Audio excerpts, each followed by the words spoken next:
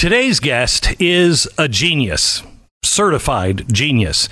In 1990, he won the MacArthur Genius Grant, and it has been nonstop his entire life. All the odds have always been against him.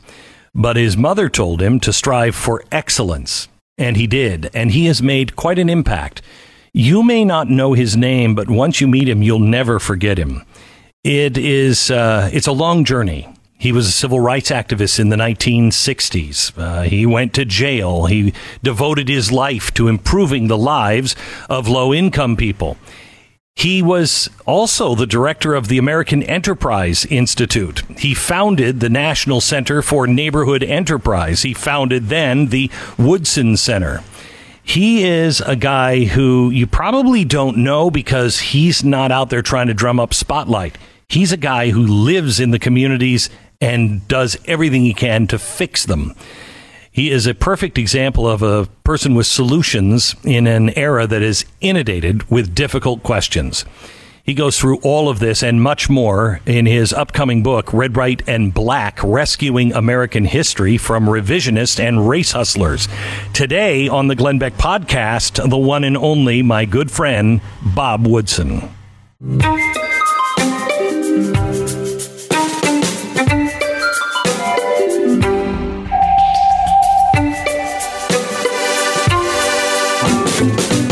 Hello, my friend Bob. How are you? I'm just fine, man. Always good to see you. You're an inspiration to me. Oh, please. I wanted to start this podcast with how you inspire other people. It was the day after the Chauvin verdict came in. President Biden had gotten up and said that, you know, we're a systematically racist country, et cetera, and a lot of people, they even agreed with the verdict that something was wrong there and he should be punished for it. A lot of people felt pretty down in the mouth. And that morning I came in and the first call I took was this call. I want you to hear it. What the president did yesterday was so irresponsible. And so I woke up angry, and then I called my good friend Bob Woodson, who you've had on your show several times. Oh, yeah. And He talked me off the ledge. He said, we need to do as Mother Teresa. We need to increase our faith. He reminded me of the story of David and Goliath. And he says, we are the David. He indicated that the low-income Black American who's been used as a pawn in all of this is a sleeping giant. And we need to cultivate them and help them rise up to counter this false narrative that's, by the way, being promoted by people who are probably making six figures or more, who have made it, who have been successful, and now crying racism. Bob Woodson, I've wanted to talk to you ever since that phone call came in, because I think there's a lot of people that are losing hope. America is just being beaten down into the ground. Everything is racist, and the people who are the race baiters, if you will, seem to be profiting off it and buying houses, and nobody's being held accountable for it. It's shameful what is happening because there are real problems in America that we can solve. So help us, Bob, help us. Well, that's the metaphor for what you're talking about. The fact that Al Sharpton flew in on a Learjet. Maxine Waters left a $3 million mansion and requested Capitol Hill police escort. And she was rallying to the leader of Black Lives Matter that just bought about $3.4 million in big estates, won a 1.3 mansion in a white neighborhood patrolled by white police officers. So what do we do with that information? Because it's Marxists you'll ever meet. I know that. Well, the Marxists, as you know, always become rich themselves once things have turned. But it's almost as if we're standing in a country and we're like, am I the only one seeing this? How come nobody else is seeing this?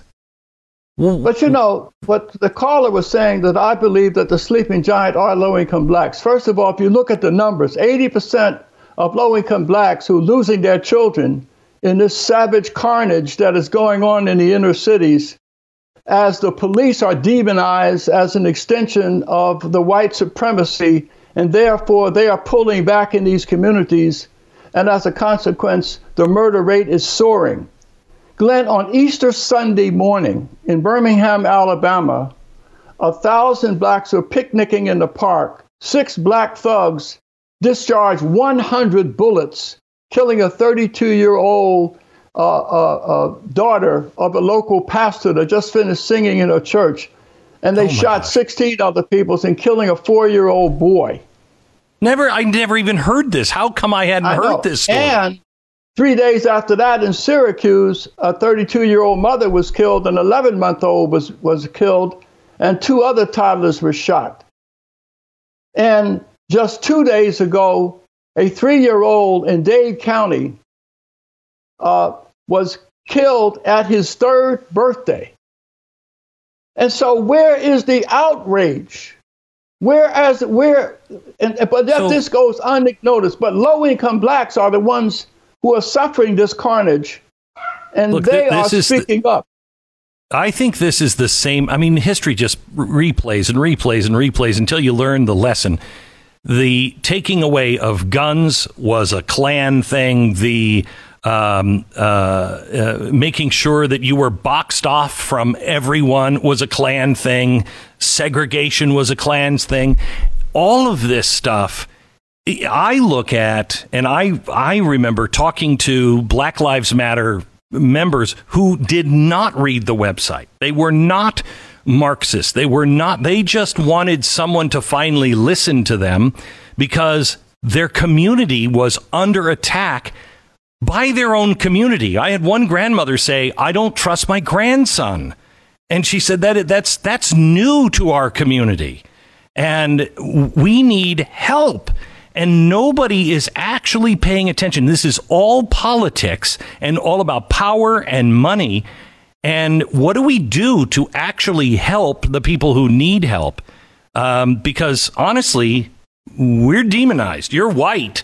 If Bob, you know this, I go into a black community, I'm going to be called all kinds of names, and I'm only doing it because of this or that.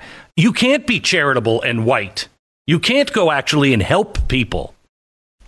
But Glenn, you see, but they do, the voices of dissent who are protesting, they do not represent the majority of black opinions. The Woodson Center, we have organized 2,500 black mothers, Voices of Black Mothers United, who all lost children to urban violence. They took out a full-page ad saying, "We support the police."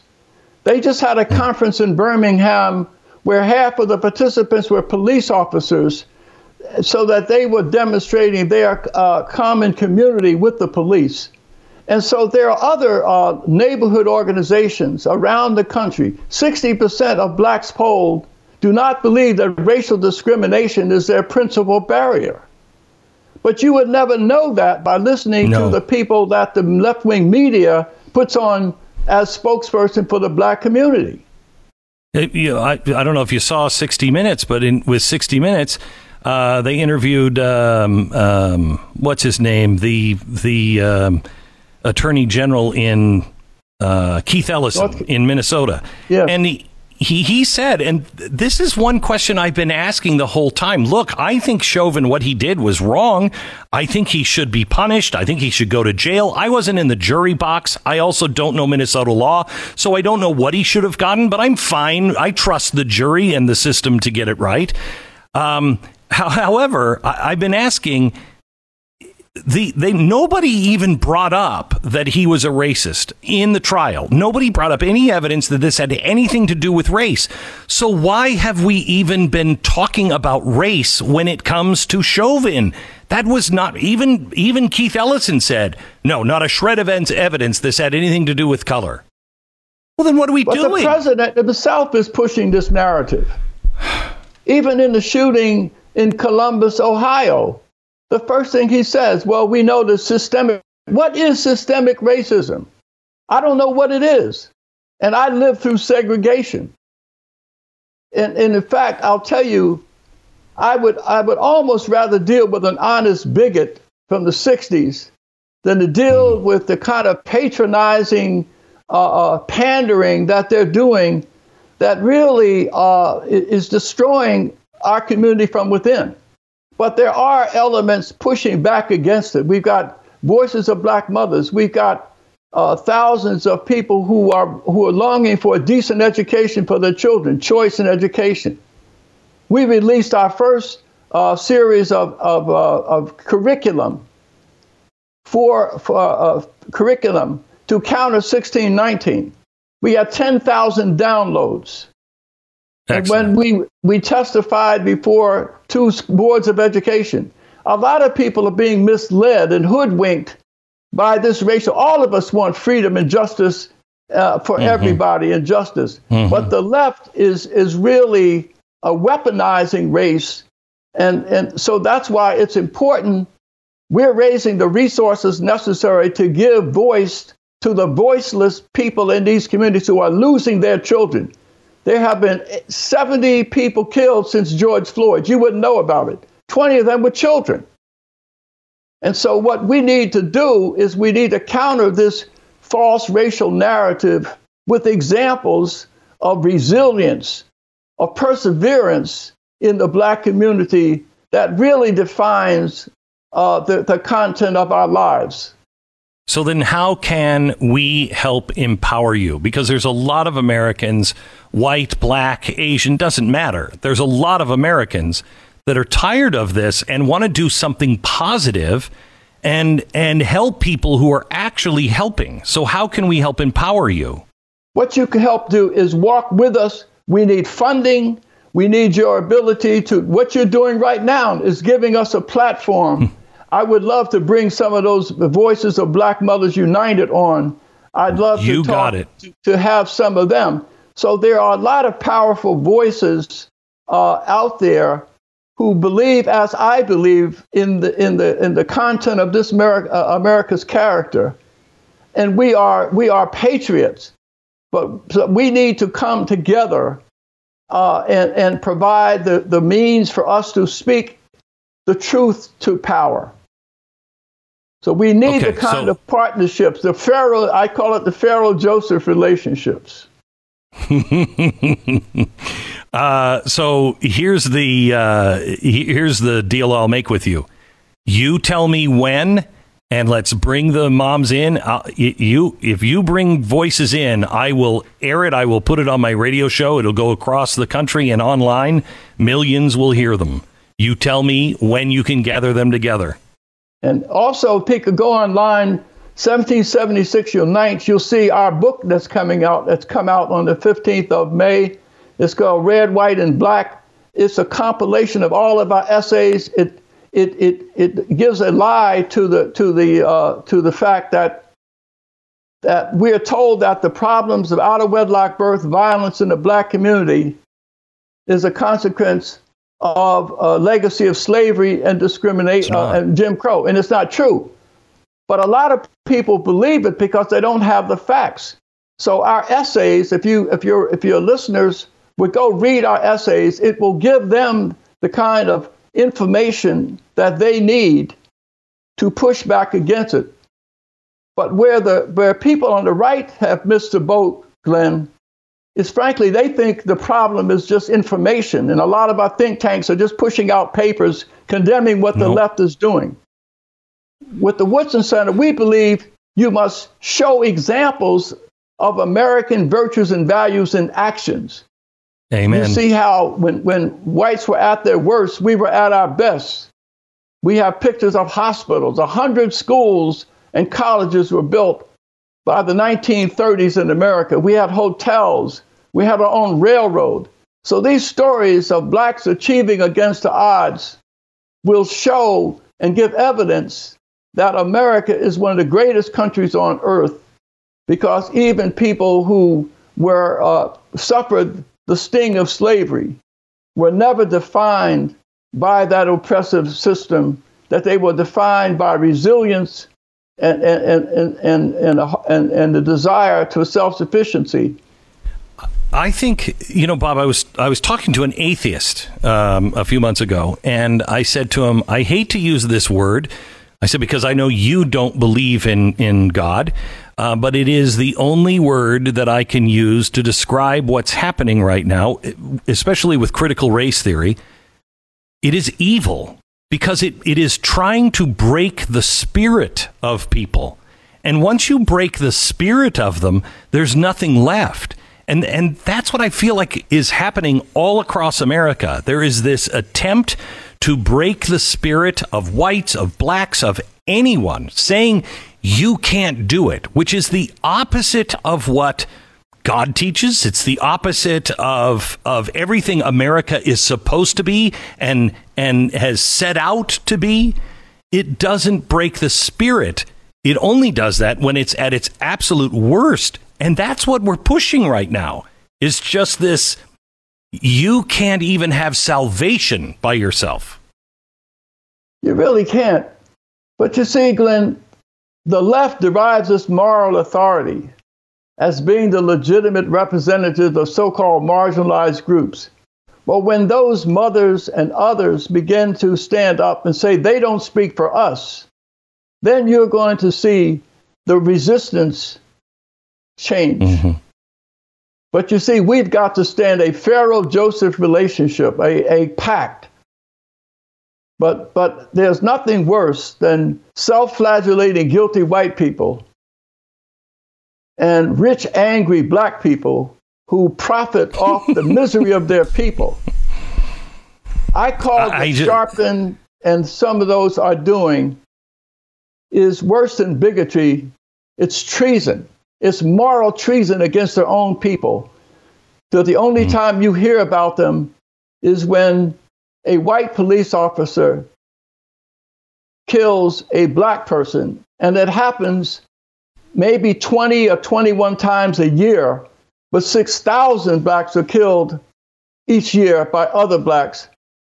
So in other words, the message is black lives only matter when it's taken by someone white, which means that you're betraying the black community when you turn the back on 20 children that are slaughtered, and you don't march in that community and demand that those killers be turned over to the police. So, Bob, you're the president of the United States. Just go with me for a second. And you have the ability to enact any kind of program or anything. What is it that you say would help the black community with the incredible crime and death rate in the black community? First of all, I would say the problem is not racial. The problem is the challenge of upward mobility. Anytime you generalize about a group of people, blacks, whites, Native American, and then you try to apply remedies, it always benefits those at the top at the expense of those at the bottom. Coca-Cola offering jobs for black lawyers, a certain percentage. What does that have to do with the black mother in public housing? It's a bait and switch game where you're using the demographics of the worst of these to give resources that helps the best of these, or those who are prospering at the top. And so if I was president, I would say an end to the race grievance business, that America should concentrate on the moral and spiritual freefall that is consuming people at the bottom. You look at the white. I had a seminar with J.D. Vance and Clarence Page, and the purpose is to desegregate poverty. That the challenges facing low-income whites in Appalachia are the same challenges facing inner-city blacks. But elites on both sides keep them divided. And so what we're trying to do at the Woodson Center is bring about a multiracial coalition based upon the strategies to overcome brokenness in our lives. So when we bring together our grassroots leaders, as we have over the years from 39 states, 2,000 of them, we bring them together. In 40 years, there's never been any racial conflict. Because when you're a drug addict, you're not a black junkie or white junkie or brown, you're just a junkie. And your challenge is how to overcome this challenge in your life. And so what I would do is bring Americans together where we concentrate on upward mobility for those who are struggling at the bottom. Bob, I would bet that there are a lot of Americans who think, and I don't care what color that is, that they are really oppressed right now, that they just are so oppressed and they just can't make it. You actually lived through some dark days in America, and you were there when the civil rights movement was happening. You were part of it. Tell people who think they're suffering now what you went through and what others went through. What was that about in the 1960s? Well, in the 1950s, I was in a military station in Mississippi and in Florida. Holy cow. When you had the big water fountains, blacks only, white drinking fountains, when you were more afraid of the police than you were the Klan. You live in a state of anarchy. I was arrested twice in a small town of Florida because I was raising civil rights issues on the base, and they would conspire with the local police. So I would come through on Friday night going 10 miles under the speed limit, and I'd be pulled over and thrown in a nasty jail because I couldn't come up with $35 bond. And they always did it the weekend before payday because they knew it would be difficult for your friends to raise that kind of money on a military base.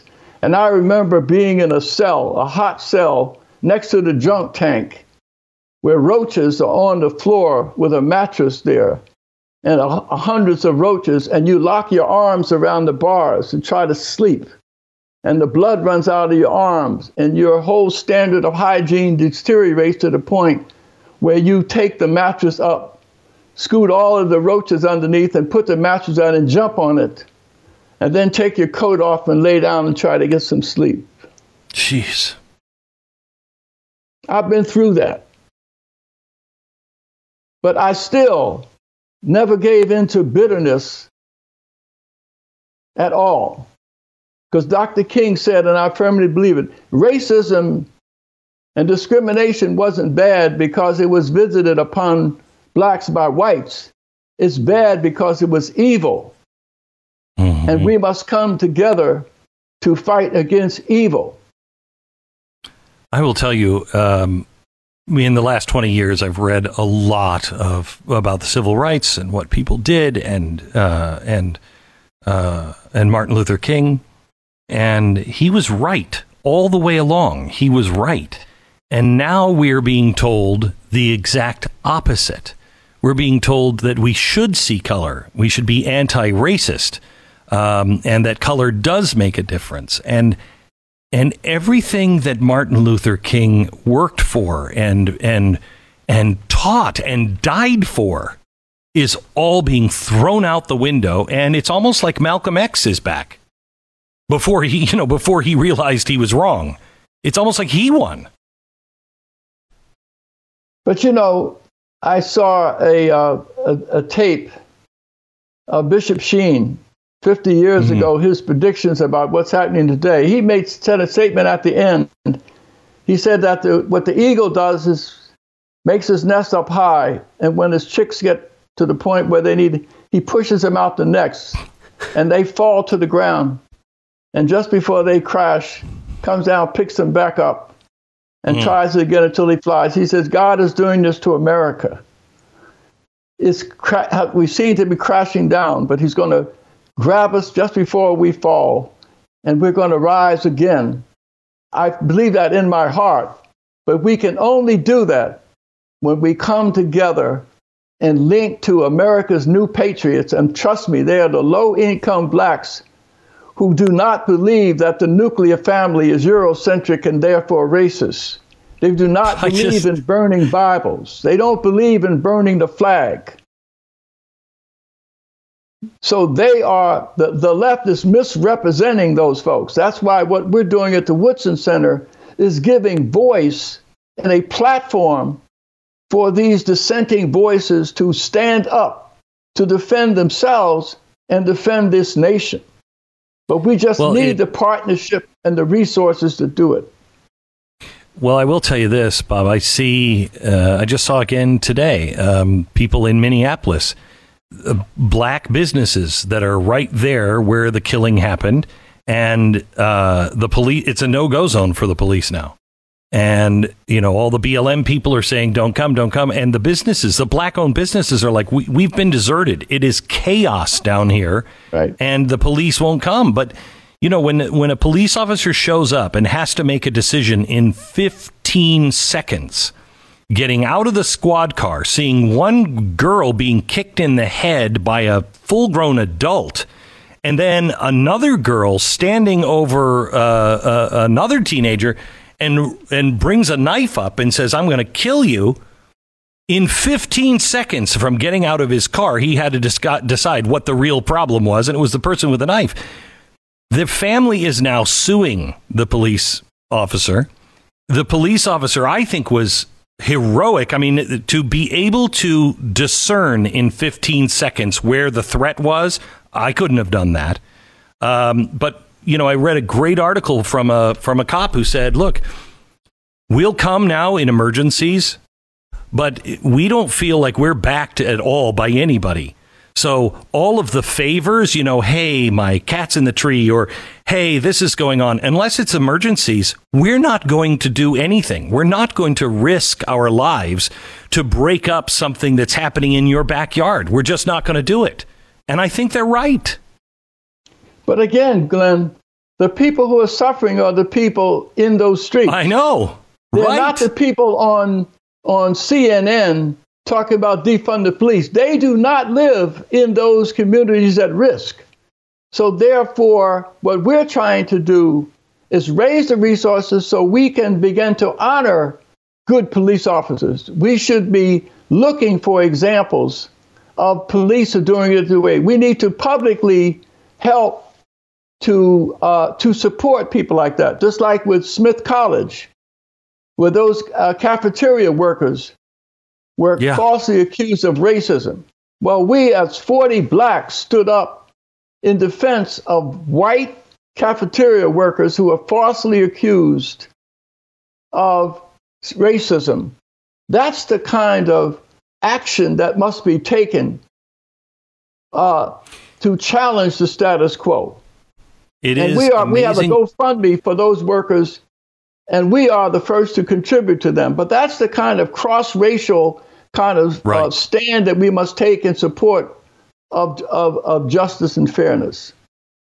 As to paraphrase what you said earlier, because it's right, not because of color, but because it's right to do.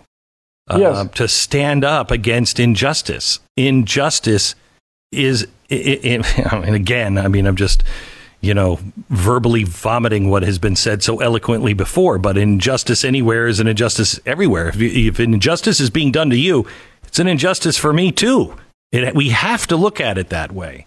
And I fear we're not. Let's talk a little bit about the reaction to people on critical race theory. When people are having their kids come home and they're talking about what they've been taught in school, and it's critical race theory, what should the reaction from parents be? What should they do? What should they say? They should express outrage. They should do what we're getting calls every day from parents. Some of them in Austin, Texas, a town near Austin, they're running for the school board, and they're running against the race grievance industry. They asked us, my friend and colleague Ian Rowe, who is one of our 1776 scholars. We did a 2-hour seminar with over 120 parents and others who are looking for an alternative understanding. And we shared with them that what is doing is damaging to not only whites, but also blacks as well. A lot of parents are following it and accept it because they don't know any better. And so I think that the fact that we had such a a positive response to. We've had 3 or 4 of these seminars that reach hundreds of people. So one answer is really combat these lies with the truth, and some of that has to come from people who look like me, so that the public understands. Quite honestly, Bob, I think I told you this over a year ago. The answer is the African American community. If there's going to be an answer, it is going to come from the black community saying, that's not who we are. That's not what we want. Sit down and shut up. Well, we're organizing such a force. That's why we're doing outreach every day with our essays, our scholars. And it's just not, we're not, Glenn, presenting alternative arguments. We're presenting alternative narratives. We're telling stories to young blacks to confront the lie that you are exempt from any personal responsibility because of what happened in slavery. That's a lethal message for people, because people are motivated to achieve when they see victories that are possible. Not stop constantly reminding them that somehow that white America must change before you can change. That's the foundation of white supremacy. You cannot attack racism by being racist. You know, I just finished a painting of Joe Louis. I don't know if you know this, but I'm a painter, and I finished a painting of Joe Louis, and I call it The Birth of a Champion. And he is actually on the mat, and the ref is calling him out, and Max Schnelling is behind him with his arms up. And if you would look at the painting, you would think, well, Schnelling is the champion? This is not a good message. No, it's because Joe Louis, it was so easy for him to knock people out, knock them out cold. When Schnelling came, who was the Uber child from Nazi Germany, when he came in, Louis thought, he's an old man, I can knock him out. Well, he went for 12 rounds until Schnelling knocked him out the first time, because Schnelling did the work and found the hole in Joe Louis's fighting strategy. The second time, Joe Louis did not take anything for granted, and you know his story, and he knocked him out in, I think, 2 minutes in the next fight. It takes, you can lay down on the mat and whine about it, or you can get up and apply yourself and really think it through and do the hard work and take the next opportunity to change things. But I guess that's my white privilege talking. No, it's when you mention Joe Louis, I consider him a philosopher, because Joe Louis says something was very instructive. He fought at a time when many of his opponents were racist, the judges were racist, and so were the fans. So Joe Louis said, when all of the odds are against you, never trust your faith to a decision. Knock the bastard out. That's great. That is great. So no one has to question. So the best antidote to disrespect is performance. Well, isn't that really kind of the Martin Luther King philosophy too? Absolutely. I mean, that's why he was so disciplined in the marches. That's why everybody wore ties and jackets. You present the absolute best, so no one could say anything. They have to knock the narrative out that they're at all, rabble rousers, dangerous, or anything else. You have to be able to see and go. Rosa Parks was not the first person who refused to move to the back of the bus. 6 months before, Correct. A woman refused, but she was nasty to the bus driver. She was pregnant out of wedlock. Yep. And she was drunk. And they said that is not the proper character around which we can launch a movement. But now it seems as though George Floyd, and look, I'm a recovering alcoholic. I've changed my life. I mean, I've made all kinds of mistakes. We all have. And nobody deserves to be killed for anything. But we're making people into heroes that aren't necessarily heroes. They might be good at making this point that no one should be killed like this. Yes. but we can't dismiss who the people are and make them into these gods. It's incredibly dishonest. No, it really is. And that's why it is important for us to keep our eyes on the prize. That's why it's important to cultivate the opportunity for the right messengers to speak for themselves. Mm-hmm. And that's what we're doing at the Woodson Center. The very fact that we had 10,000 downloads in the first 2 weeks of our curricula from 1776. We have testified before school boards. There are a lot of people who are acting out of ignorance. And so for them, we want to supply them with the right information. But again, Glenn, the voices of Black Mothers United, we want to bring them together with the mothers who lost their children in Appalachia to prescription drugs. And the moms in Silicon Valley, where the suicide rate for children is 6 times the national average. I believe that we are trying to, at the Woodson Center, bring the moms from Appalachia together with the moms, Black and brown, from the inner city who losing their children who homicide, and bring them together with the mothers from Silicon Valley. Because it's different sides of the same coin. If you don't value your own life, you'll either take it or you'll take your own. But that kind of conversation can only take place if we can take race off the table. That's why part of the purpose of the Woodson Center is to deracialize race and desegregate poverty. That's our goal. Is that why Martin Luther King marched with a sign, "I am a man"? Yes. Just so I'm a human. I'm not black, I'm not white, I'm just a human. That's what he did, but he also demonstrated radical grace. The very fact that his wife escaped his home, almost burned up, and he's surrounded by 200 armed blacks who are ready to tear the city apart. And even in the face of this horrendous challenge, King counseled peace. He led by example.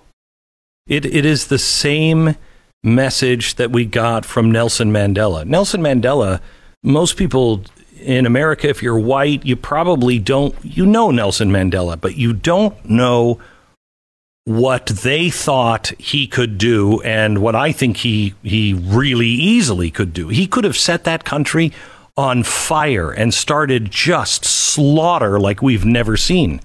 And he did the exact opposite, radical grace. And now we're seeing, again, the reverse of all of this.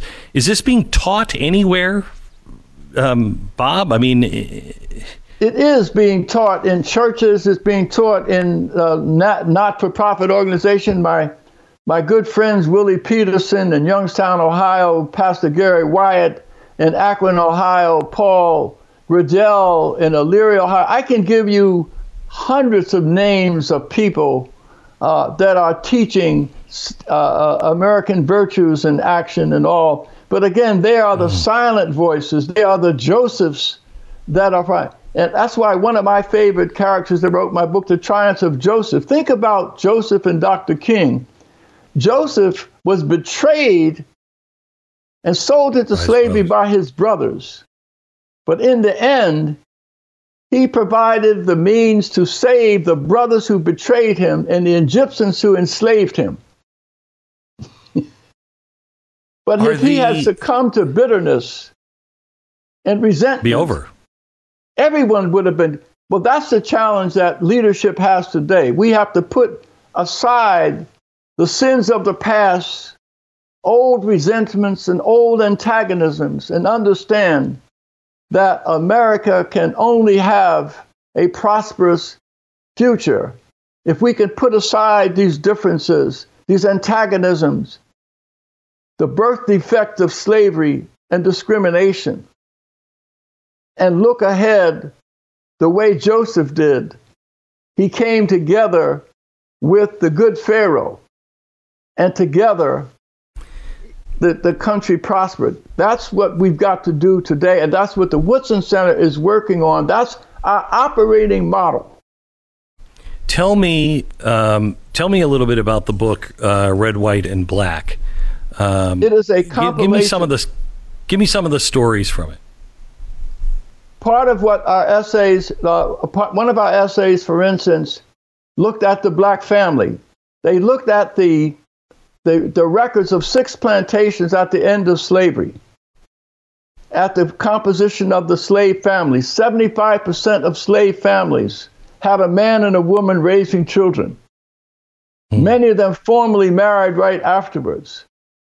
And so we document the fact for 100 years, a century, blacks had 2-parent households up into the 60s. So what about the... Wait, before you go on, what about I learned this from Roots when I was a kid. What about the selling of one parent or another and intentionally splitting those families apart? That happened. And it didn't say that slavery was horrendous. It didn't try to gloss over any of that. Okay. But what our essays tried to portray is that we were not totally defined by oppressive circumstances. Frederick Douglass said that when he finally he fought against his slave master and beat him, he said, on that day, I was a man who was a slave instead of a slave that was a man. Right. And so what we tell is that when whites were at their worst, we were at our best. There were 20 blacks who were born slaves who died millionaires. We tell the story of how they achieved that. Have you seen the latest, sorry to interrupt, have you seen the latest edition of Booker T. Washington's Up From Slavery? No, I haven't. Okay, so I have original copies, and then I have one that was printed back in the 90s, I think, that says... I've read it, but I haven't seen the foreword. Yeah, look, in the foreword, in the 90s, it started to say some scholars are not sure that this is entirely a true story, that he was an actual slave. The new one says this is a work of fiction. A work of fiction, Bob. Well, again, 1619 revised our history. We're not surprised at that. But our scholars in our essays document the fact that in 1920 to 1940, the education gap in the South between whites and blacks closed within 6 months, from 3 years to 6 months, because of the 4,800 Rosenwald Booker T schools. Mm. So our essays have all of these successes documented.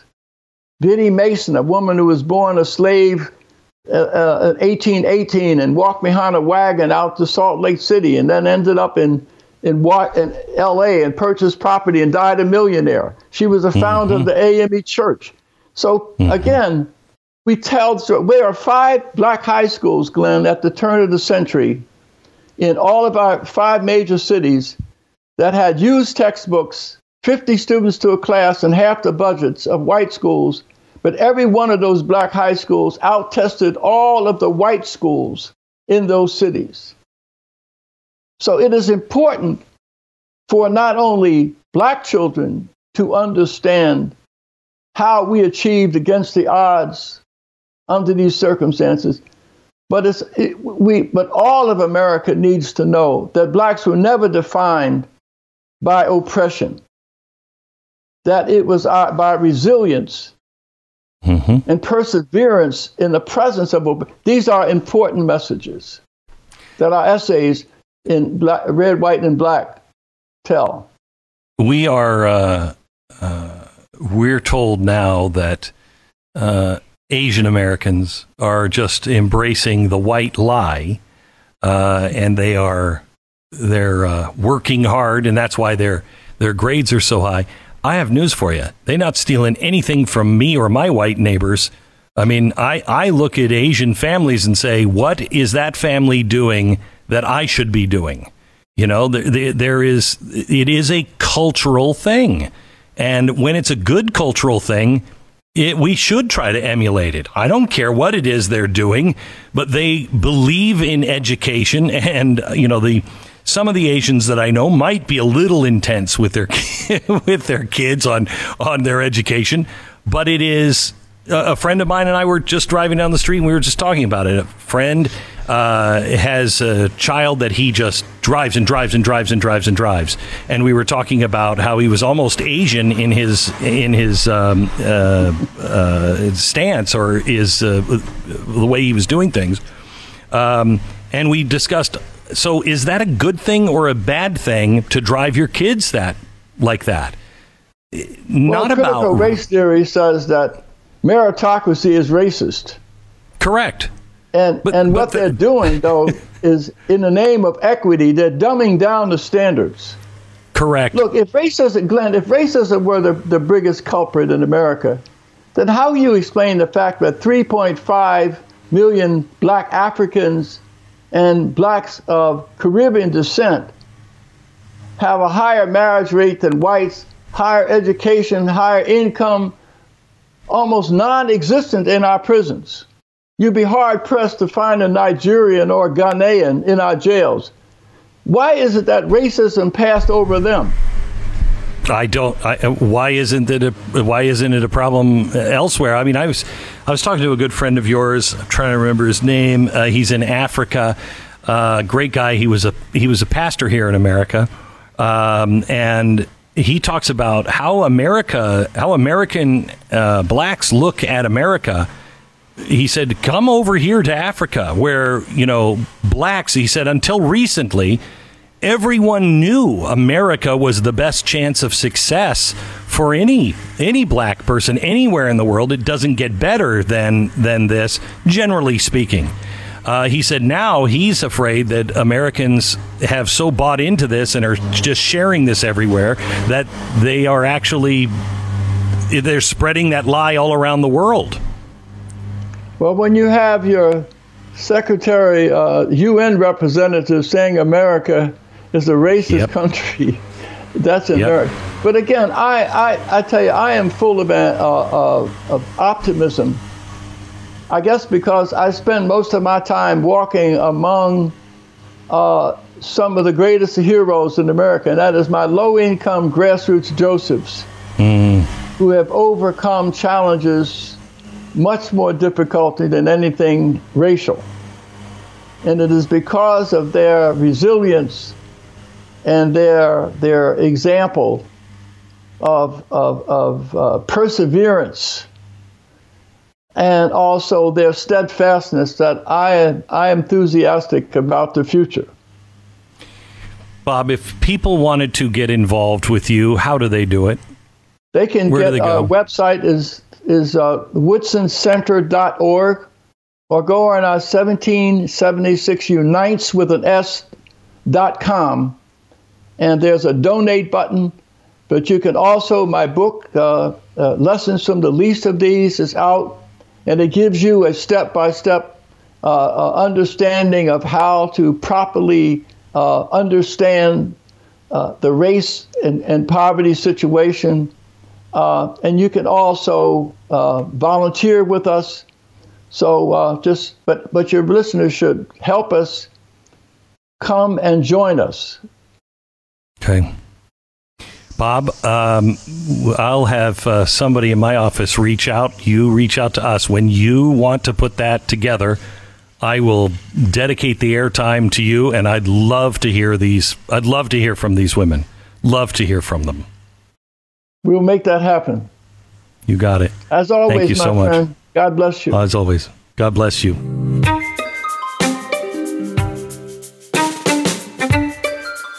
Just a reminder, I'd love you to rate and subscribe to the podcast and pass this on to a friend so it can be discovered by other people.